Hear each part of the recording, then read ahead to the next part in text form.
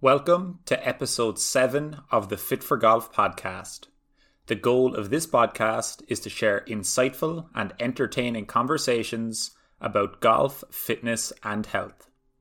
This episode is with Liam McDougall, one of the world's leading club fitters. He works on the European and PGA Tour for Titleist, making sure the best players in the world can get the absolute most out of their equipment. Before we start the podcast, I want to make sure you are all aware of the Fit for Golf app. It is the only golf fitness resource you will ever need and is currently being used by 6 PGA Tour players, 1 European Tour player, and thousands of amateurs all over the world. Check it out on www.fitforgolf.blog and use the code PREMIUM50 to get a 1-month trial for just $6. You will not find it in the App Store. You must go to the website. This will be absolutely perfect for all of your off-season training goals. Now to club fitting with Liam McDougall. Liam, thank you very much for joining me. I'm looking forward to talking all things club fitting with you and seeing if you can share some knowledge with our guests and hopefully get them playing a little bit better, or at least using equipment that gives them a better chance. How is everything going? All good. Thanks very much for having me. Looking forward to chatting I've enjoyed reading some of your Twitter questions and some of your research papers, I would put it like that. Great, brilliant. Can you give us a quick rundown of exactly what you do? Yeah. So I'm a tour manager on the European Tour, so I'm in charge of our tour truck and our club team on a weekly basis. So we're looking to service the best players in the world with the best products and make sure they're 100% fitted to elevate their game. And that starts from golf ball, and then we work up from golf ball, so ball, wedge, irons, into metal woods, and then. Obviously, we've got a separate team that looks at footwear as well, which is getting as interesting as the hardware side also. So yeah, that's what we do. Excellent. Some people are maybe a little bit dubious about what exactly club fitting can do for a player. We often hear it's not the clubs, it's the player. But I wanted to start this episode with a quote from Eddie Pepperell shortly after the US Open in Erin Hills, where he came tied 16th. And this is in reference to a visit he had with you. So this is from Eddie's blog. I went to see him in April. I explained to him my shot patterns, what I did and didn't like to see, and what I wanted. I came away from that session so much more knowledgeable. I said to him that I was afraid to use the driver because I'd hit so many shots low and left with it. Subsequently, and purely out of fear, I would then hit some high and right. He explained to me that my driver simply wasn't creating enough backspin to basically rule out the low left shot. In hindsight, I was so incredibly naive when it came to the technical aspects of equipment. As soon as we added backspin to the driver and put a different, higher spinning ball in play, the low and left shot pretty much disappeared and my confidence gradually returned. This change was 100% the reason behind my top 20 at the US Open. I was unafraid to hit driver that week on a course that demanded good driving in an environment that was also quite challenging. That's some good quotes there. But have you seen that before? Have you heard that before? Or you probably talked to him about it? Yeah, you've been a bit kind there, because I think he refers to me as being the bald oracle. Yeah, I left out the introduction part. But in all seriousness, no, that's I think a perfect testimonial from someone who had nothing to gain by giving one about how useful equipment fitting that player is. Yeah, it was an interesting visit because Eddie came in initially to see us for a golf ball fitting, and we were sitting in the canteen just chatting about what he was doing with his products and what he was struggling with the driver, etc. And as you rightly said, he was struggling to lose it. He was losing it low and left, or left predominantly. and he was coming out of a competitor contract and wanted to use another driver, just to see what else was out there if it could help him. And we went through a fitting process, and it was more about the education of what he was doing and why the bad shot was coming. Some of these guys now, they go down a rabbit hole because they're all launch monitor friendly. So they'll look at a launch monitor and look at a TrackMan or a quad unit, and they'll go, right, I've hit that 320 yards, right, I'm going to try and hit it 330, and they're all trying to hit it higher launch, lower spin. So when you lower the spin and you become a distance chaser, when you get really low on the spin, you've got to be aware of that miss and that impact location. So if that player out the middle of the golf club is spinning it at 1800, let's say, and his miss is toe side, so what you'll get toe side is you'll get a spin drop, right? So straight away, if he hits toe side, that could be 1100. That could be really low, and the ball's just going to dive with no life in it, really. So when you're fitting a high level player, and even into handicap guys, like the most important thing I look at is impact location and the patterns, and that can be at any level. At tour level, you're dealing with minute details that can make a huge difference. Whereas at retail level, with guys, they've always got a short pattern. If somebody says, "I hit it all over the face," I'm like, okay, like when you're playing well, do you hit a draw or a fade? You'll start to get an idea where they hit, like where their miss is. And like when you're playing really bad, what's the bad shot? And then I slice it, right? Okay, so he's in the heel. So then you can move around the weights and the CG movements in golf clubs and lie angles to help that player. But it's a whole process of understanding what journey to take the player on, really. Yeah, so that kind of tipped into my next question, which you got to, which is the difference between, we kind of can see with Eddie, we're getting a really good tour player, getting very in-depth in terms of eliminating shots that make him feel uncomfortable and linking it back to spin rates, golf ball, strike location. It's interesting with higher handicap players whose number one complaint is usually consistency. Even though their ball flight might be very inconsistent, you're saying that they do have a lot of consistency in how they actually deliver the club more often than not. Yeah, you're looking at like a high percentage of handicapped golfers they'll genuinely slice the ball. So they're going to be hitting it out the heel 9 times out of 10 and creating a lot of spin, and it'll curve to the right. So you then work with a lie angle, the golf club, and the weight, and the CG placement to try and help that. The easiest fitting, I've got to be honest, is, and I've had this with top 10 player in the world and a really high handicapper, is when they say, I never want to see it go left or I never want to see it go right. Because I can do stuff to that golf club to make sure that it's never ever going to go left. At some point, technique-wise, they'll start seeing it going too far right, and then you'll need to bring them back. But there's various things we can do to eliminate that. Are some of those things, would that be related to, say, weighting, lie angles, things like that, or is it something different? Yeah, so you'll go lie angle first to see if that works. You've got head weight. Head weight's the big thing as well. You can play with head weight, which kind of leads into your world, really, because if a player's getting stronger, they can handle more mass. So for me, I call it like the energy transfer line. If I've got a driver head and I put it on a set of scales, everyone will be doing this at home now with a wife's scales. But if they put their driver head on a set of scales and it says, right, 190 head weight. If I put, Jimmy Walker on his head on a set of scales, it would say 215 grams. So there's a different amount of mass hitting that golf ball. So as long as you can handle the weight, and you can move it and your speed's not dropping, I call it like an energy transfer line. If you envision something starting bottom left corner of an A4 piece of paper and going to top right, at some point in that line, the energy will drop, so the player won't be able to handle the mass. So you'll see a bit like the speed sticks.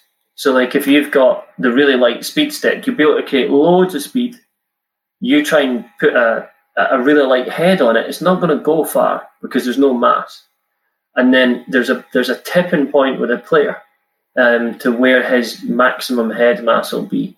There's loads of different scenarios there, really. I mean, you can relate it to a garden post if you're using a light hammer and a heavy hammer and stuff. How would that relate to, so you're talking about mass and you mentioned the head. What about the shaft weight? Like, is it more the mass of the head is what's dictating, say, the energy that's being transferred to... So let's just say if you had a golf club with one of them has a heavy head and another one is the same weight, but some of that mass is put into the shaft. Is that a little bit different? The weight needs to be in the head for more of that mass to be transferred to the ball? That becomes kind of player dependent, because then you're looking in how the shaft's loading. So like if you look at Fujikura, have got a good machine that they can see where the shaft loads. So like Padraig Harrington, who you know, but Padraig, he'll only play a Fujikura shaft, a certain type of Fujikura, an XR Fujikura, because he's been through this machine and it tells him where he loads a golf club, he's getting the maximum energy transfer to the golf ball in that particular load. When you start changing the head weight, you can change your load. So it's a correlation, it's a partnership really that you keep having to keep looking at. Okay. Moving on a little bit, this again ties in with what I just asked. But something that I keep hearing from non-club fitters, basically amateur golfers, anytime I hear them talking about club fitting, they always talk about the importance of the shaft. People are saying you need to get the shaft right. It's all in the shaft. But I've heard an expert club fitter say usually priority number one is getting the correct head. Can you touch on that a little bit? Yeah, like you said, we just did there really, but the shaft is... the worst thing I hear is the shaft's the engine. Like, it ain't the engine. Like, the technology, the vast amount of the technology is in the head. Like Eddie Pepperell's just like alluded to in that opening statement, like the head is the king. And then you work. The biggest thing for me, like you can look at an EI profile of a shaft or what a shaft's supposed to launch and spin like. That's on paper. When you give it to a specific player, the big thing for me with shafts is feels. So I'll tell you a quick story. A player, PGA Tour player, was really, really struggling with his game, and it went down a bit of a journey and got lost. And he was almost going to quit, to be honest. I went through our database. We spent 3 days in Florida, and I went through a database and looked at everything he'd used previously in his career. The shaft that he had most success with, and when he reached the peak as an amateur golfer, and then done very well as a tour player, was something that you probably wouldn't have put him into, but you're taking him back to something that he had success with and he likes the feel of. Sometimes these players get lost by literature or what somebody else is using. Like if you look around and you see like Justin Thomas puts in a type of shaft, everyone thinks, well, I'm going to try that shaft because it's, and that's the domino effect of tour players. Tour players are, they're a fickle bunch. If something's working, they'll want to try it, and the reverse effect, if something's not working, then they'll stay clear of it. So yeah, it's an important part, a very important part, but it's not the engine as such. What did you do with that tour player, the guy who had been struggling?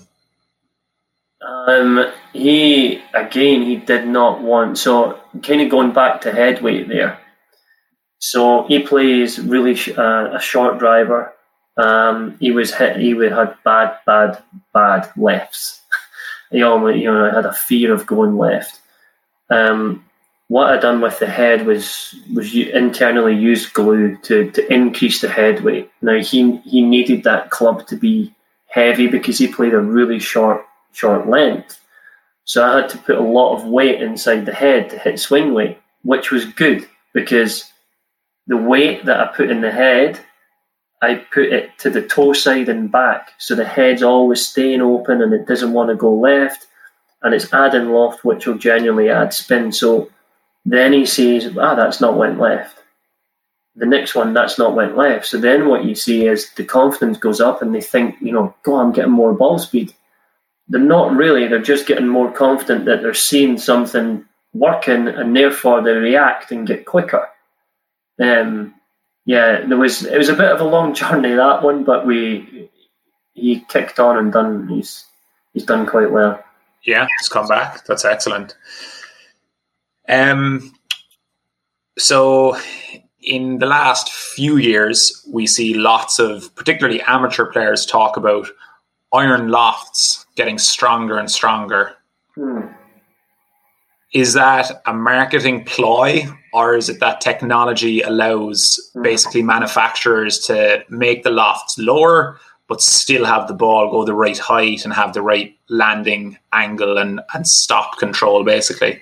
Yeah, you've answered it there, really. Like if you take a large head, and this is all manufacturers, like if you look across the board, everyone's lofts in certain models of their golf clubs have got stronger, but it's not to fool the end consumer. It's for performance. If you don't put the lofts to where they're supposed to be, they're going to go straight up into the air. If you look at one of our models, like a T300, for example, if that loft isn't stronger, then it's just going to fly straight up into the air because of the CG properties and the design of the golf club. That's it, really, in a nutshell. It's for design. I've got to be honest. I use blades, and I need all the help I can get, but I'm stuck on blades because I grew up in links, and I'm very I'm shallow, and I need the most forgiveness I can get. But when my friends, I can't get out of blades, and my friends hit like a 7-iron into the par 3, and they go, "What did you hit?" And I'm like, 6. And they're like, "Oh, I hit a 7." I'm in my head, I'm going, "You didn't really." Yeah. I know what you mean. You are a perfect person to answer this next question, and it also doubles as a nice advertisement for me. Just messing. But no, seriously. So this was one of the most common questions that people asked when I put up the Twitter request, and I get a lot of emails about this too, is oftentimes someone, and especially people listening to this podcast, they're interested in training.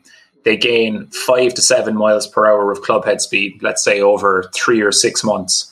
How likely is it they would benefit from a change in equipment? You've gained about 10 miles an hour since you started training a year and a half ago. Yeah. How would you approach that? And obviously as well, like the average golfer, doesn't want to get, say, a €500 driver, after his 6-month training if he got one recently, just because he's stronger, basically. Yeah, it works together. It kind of goes to that energy transfer line I was saying about, I think the training aspect of what you bring in, the programs that you do. As somebody's getting stronger and fitter and more golf performance based, if they look at their equipment as well, it works in tandem, really. You can keep gaining. I've got to be honest, I have came, as you can imagine, across a lot of people in the industry and I've tried to get speed because I'm a 1 handicap golfer and I don't know anyone that hit that. I'm past at my golf club. I'm the shortest 1 handicap golfer, and I was like, I need speed here. And when you're testing products at the R&D facility, and you need. I was like, I need more speed. I need to work and get better. And it was my friend Danny that put me on to you, because I tried various different avenues to try and gain speed. And if I do something, I give it everything. like I've got a very competitive sportsman mentality, and if I do something, I'm all in. Like, and when I done and continue to do your program, the couple of things I liked about it, to be fair, was that it's in your phone and it sends you reminders. It's like, you need to train, like, and then you get an email, and then it's like and then the app pings up. It's like, Oh. And as you gain speed, did you make alterations to your equipment? Yeah, I had to. Like, even to be honest, even now, like, we've brought out the new driver. Even now, like, the shaft that I've went into and the tipping at the bottom end, the tipping's really weak for me. Like, I feel as though the head's just going to take over and go left. So, like, I need something to be a little bit more tip strong and, like, increase the head weight for me. But I'm gonna visit that. It's hard though, fitting yourself. You need somebody there looking at it and being honest with you. Yeah. So it definitely is then worthwhile for people who have gained speed. Go back to a fitter and see if you can go into new equipment, basically. But so give you an example, like Scott Jameson, who I put in touch with yourself, like, we've had to revisit Scott's equipment because he's gained speed. Like, Scott's, like, put on a tremendous amount of speed. Like, he was struggling at one point about 18 months ago. His speed's down at like 112. Like, he had some health issues and wasn't training as hard. And then, you know, he sent me a note the other day. I think it was 123 club head speed, and, you know, he was getting 183 ball speed. Like, you have to revisit that. It's a different engine. It's a different person holding the stick. Yeah. Yeah, no, that's perfect. That is something that answers a lot of people's queries about if they gain speed, do they need new clubs? The next one is similar, but it's definitely related. If somebody is making swing changes that are going to alter how they deliver the golf club to the ball, should they wait to get a club fitting until they are more comfortable with their technique, or should they get fit now, even though their technique is changing? Yeah, that's a pretty good question, because I had a discussion with a coach and a player this week. They want to do some work off-site, and my request, he requested we do some work, and my request was for the coach to be there. So as long as the coach is there, I'm happy. I'm happy to do it and more comfortable to do it, because you need to work together. So if someone listening to the podcast, you know, not a professional golfer, if they tell the fitter, look, this is what I'm working on with my coach. This is the road I'm going down. This is what I'm trying to achieve. You can help with the golf clubs to try and go down the same path as the teacher, as the pro. So it kind of works in tandem, and certainly the most success we've had is when the player's there and the coach is there, really. Okay. If it's not possible for an amateur to bring their coach to a fitting, best scenario is probably at least get the coach to give them information they can give to the fitter, so the fitter knows what they're working with. If you're taking it seriously, you can go to any level. Like, get the coach to drop a quick email to the fitter, or take notes yourself. Like, send an image over, send a quick short video over of, like, a capture of your lesson of what you're trying to do, and then the fitter, if the fitter dissects that, he can go along the same path as what your coach is trying to do. There's any sort of communication is vital. So, like, to give you an insight, I've got it's like a file of facts, and I've got all the players' names in the file of facts. I'm probably saying too much here. Don't want the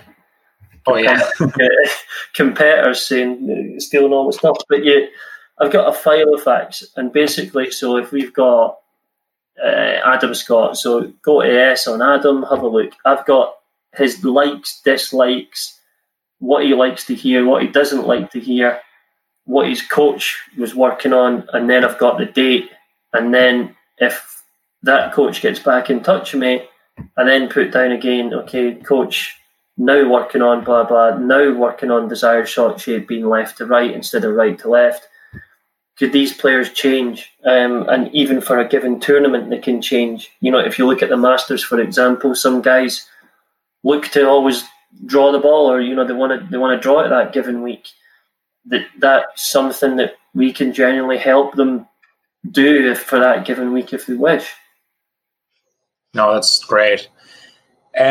What common mistakes do you see amateurs have in their bag makeup? So even if, say, clubs are reasonably suitable, but they just should have different ones, basically. For example, something that I think, just from watching players, is a lot of my buddies are mid to higher level handicaps, and I've never seen them hit a 3-wood or a 5-wood well off a tee or off the fairway. Like, they're way better off teeing up a driver, and they're much better off with a hybrid, and that leaves nearly 70 or 80 yards between their first and, say, second club in the bag that they're able to hit. I think that the similarities at tour level and the consumer level are very similar, because you get players out here that think they should be playing stiffer shafts or firmer shafts and want the extra stiff, and you're maybe not there anymore. Maybe it's, if you, in all honesty, speaking open and honest, if you leave the ego at the door with club fitting, you'll have a great experience. If you go in there and you think you should be an 8-degree extra stiff, and you want the extra stiff irons, and you want the hardest to hit irons, then you're going to struggle. Like, there was a player, I'm not going to say his name, but someone played in the Ryder Cup with regular shafts a few years back. And I think that story should be out there more, because even when the guys go from a stiff to a regular or regular to graphite, you just play what works. If you put a sticker on it and you put extra stiff, they probably would. Because that feels great, it works fantastic, and it says extra stiff. Yeah, that's what I think I need. Yeah. And would you have any, I know it's individual, but in terms of, I think the two ends of the bag where a lot of players struggle is, say, going from where they start their irons. What happens between, say, 4 or 5 iron and driver, and then up the other end of the bag, what happens from kind of 9 iron to most lofted club? Do you have any kind of, say, even general tips for the regular amateur there in terms of what you think is often good choices to put in there? I know it's kind of putting you on the spot. You're not looking at one golfer. No, I would generally say the most loft you can have in you, the most forgiveness you can have in your hand, something that's going to give you the most ball flight at the top end of the bag. So when you're looking at a 3 and 4 iron and a 5 iron, what's going to give you the most flight, the most forgiveness, and then work back from there. And then the bottom end of the bag really, it's just scoring and it's feel really at that point of the bag, and seeing where you start. You've got quite a lot of guys who'll play a Vokey pitch and wedge instead of the set pitch and wedge, because they want to use that feel and be able to open and close your blade and all that sort of stuff. I'd say that the top end of the bag for your question is the more important one for the amateur golfer. Yeah, likely looking at some hybrids rather than the 3 and 4 iron. Exactly. Yeah, or maybe even 5 iron and 6 iron. I mean, there's very few guys that at tour level that play a bladed 2 iron and a bladed 3 iron. And even if you look at who I've been working with recently, to take Fleetwood for example. Tommy's got 4 and 5 iron muscle back, so they're bigger, they flight it higher, and they spin it a wee bit more. And then as he goes down, he's in blades, and then he goes into these wedges. He's got a blend. To have that blend's important. You need to use what works. The game's hard. The game's hard enough. You don't have to be using something that's going to make it too more difficult. Yeah, no, for definite. How similar is the equipment available to amateurs that is available to tour pros? Yeah, I mean, it's identical. To be fair, we pride ourselves kind of on that. The only thing that you will get access to as a tour guy is using the hot melt. But if you go to a fitter that uses hot melt, they can glue any head. They can glue any manufacturer head, really, if they want to use that. The problem there is that if you glue it, it's glued and it's done. So, like, again, being open and honest, like if we're working with a player, sometimes we get it wrong and that head's done. You know, and you're like, right, that head, the glue's in the wrong position, he's hit it, it's not working, let's revisit it. If you need the glue, like, to be fair, that our new TSI 3 driver, there's not much gluing going on. It's a very good product and it's stable and good results. So, yeah, and then you've got the track at the back of what we've got. So we can just use that instead of putting glue inside the head and moving things around, really. You just need to move the weights. Yeah, no, that's perfect. Like there's definitely tales of you hear kind of people saying that the equipment the pros have access to, you know, is hotter, of higher quality, the tour prototypes and stuff like this, you know, but I never really bought it as such, you know. No, you get, I mean, there's prototypes that, like, don't get me wrong, there's like even if we're going through the process just now, so our process of launching a new driver is that we'll put it out on tour and we will validate we call it the validation process, and we'll I'll feedback. I was just on a call this afternoon to R&D on our driver in 3-wood and 5-wood, and I'm giving them feedback and we're validating the product before it hits the shelf. So, like, if anything needs minor tweaks at this point, we're the testing block for that to happen before it comes out. But rest assured, like, what the public buy is what the tour guys are using. As I alluded to, you know, you might get guys that will glue the heads and stuff. That's a fact. But there is tour product. Over the years, there has been tour issue product and stuff. But it's like still that. following the same rules. Basically,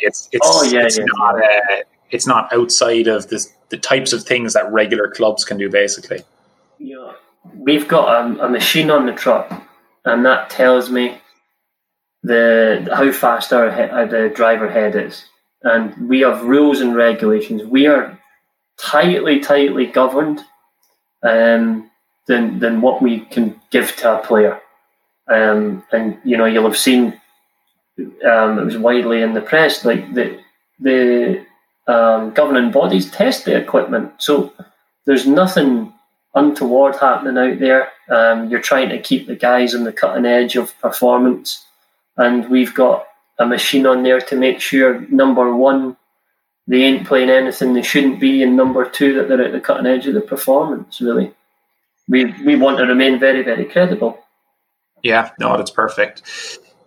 Bryson's jumbo grips and face stability. Is this something that will catch on? Have you seen more players experimenting with it? Have you guys experimented with it? I remember picking up at the Ryder Cup. I remember Ben at Cobra, like, he was doing a regrip and he gave me one of Bryson's clubs, and I held it and I was like, oh my word. It's like, it felt so light and like massive, like the grip was massive, it's unbelievable. Like, I think you've got to take your hat off to the guy. He's went away, he's worked his backside off, and you know, I think we're one of the only sports that if somebody goes away, works hard, like works their socks off, comes out and wins, that we then in certain areas then criticise it. It's like, I'm like, the guy's worked his backside off here. I'm like, you know, there'll be a few, you know, on the range, you know, if somebody, what I picked up on this week actually, if somebody's trying to hit a hard one on the range, they're calling it the Bryson now. That's for sure. They're like, this is the Bryson. Yeah, good luck to him. Yeah. Do you see the grips becoming more popular, or do they have kind of inherent, say, risks for less skilled players? Yeah, not necessarily Bryson's grips. I see the grip area of the golf club becoming more important.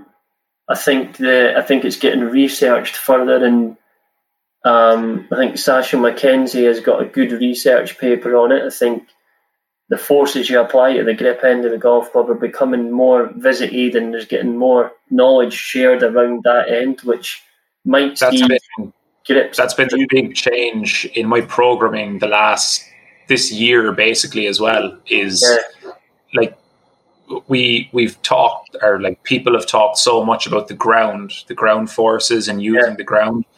The only way that those ground forces are beneficial is if they increase how much force you're applying to the grip. If you increase your ground force, but don't increase how much force you apply to the grip, there won't be any increase in speed.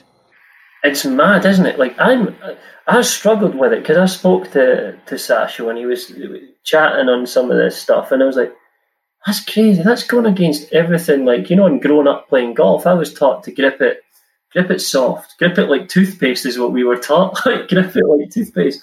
Now it's like apply the forces and twist and stuff like that. Maybe there's going to be grips coming out that's going to do that, or a fitting process that's going to show you grip force.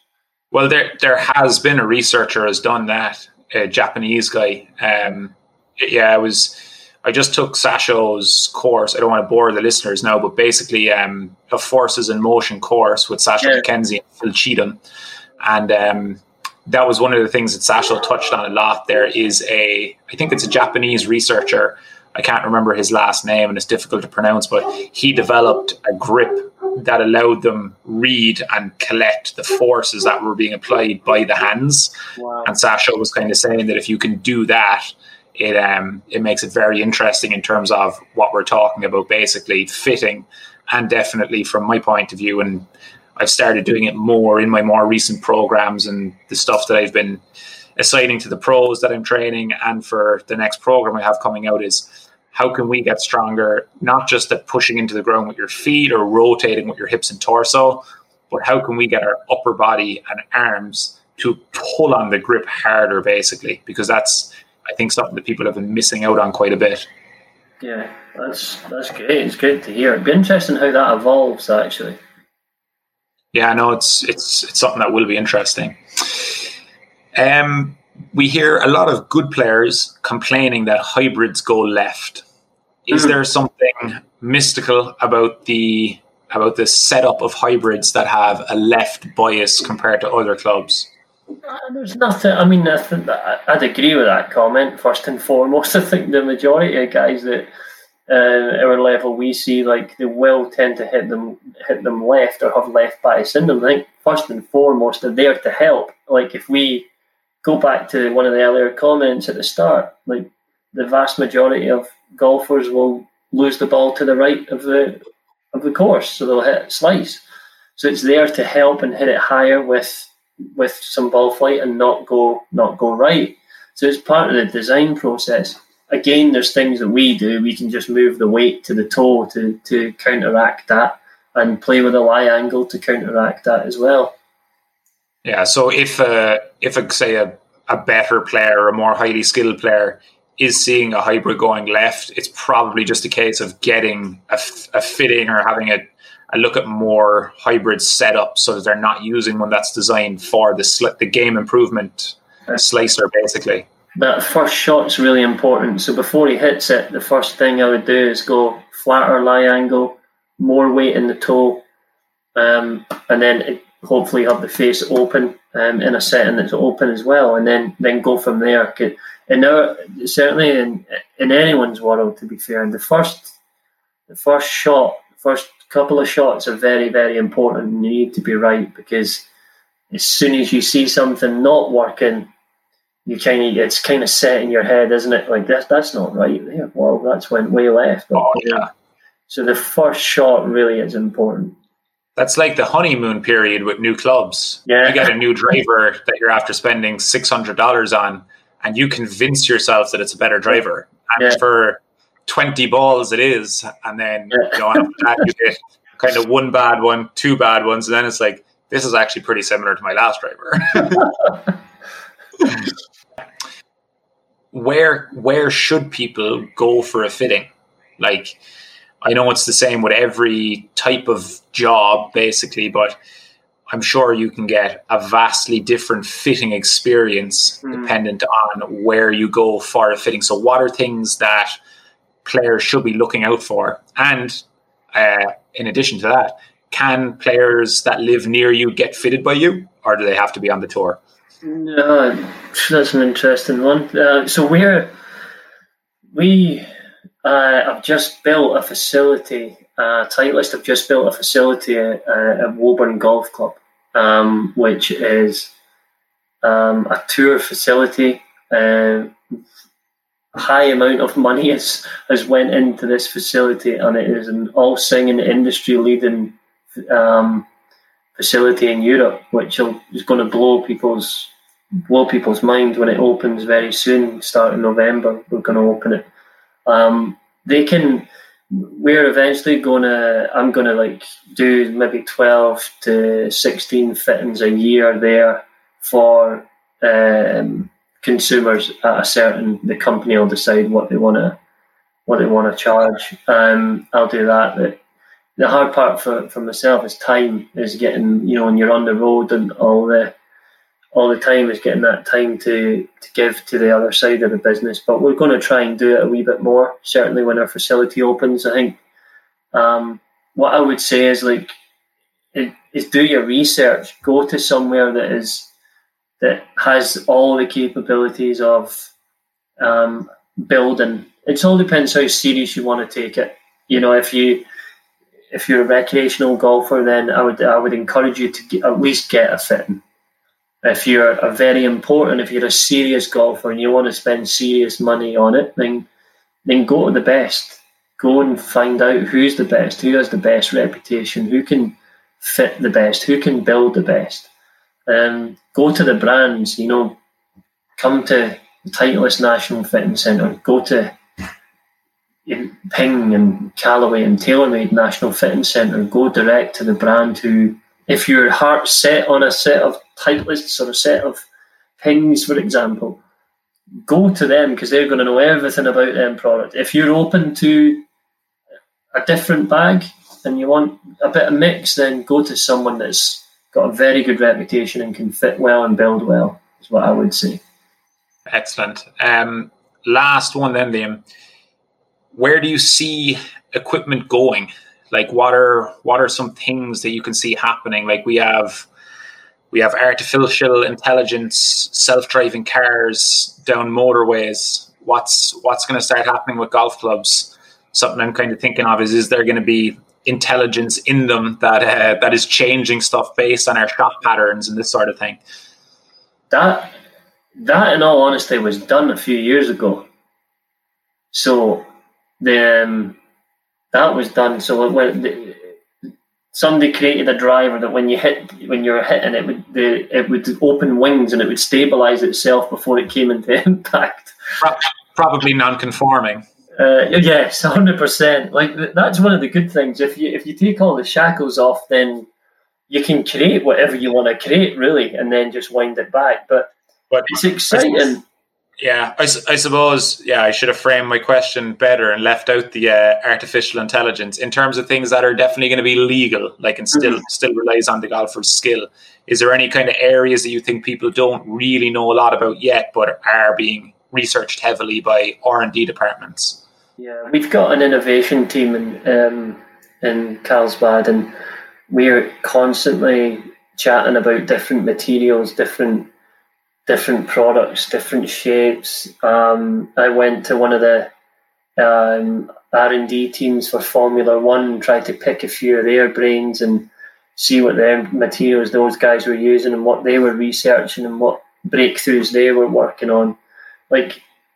As you rightly say, I'm not speaking on behalf of the company here as Titleist, speaking as a golfer, nothing would surprise me what they come out with. It wouldn't surprise me if there's stuff going to be electronic, computerized stuff in the driver, and it then tells you your TrackMan numbers, for example.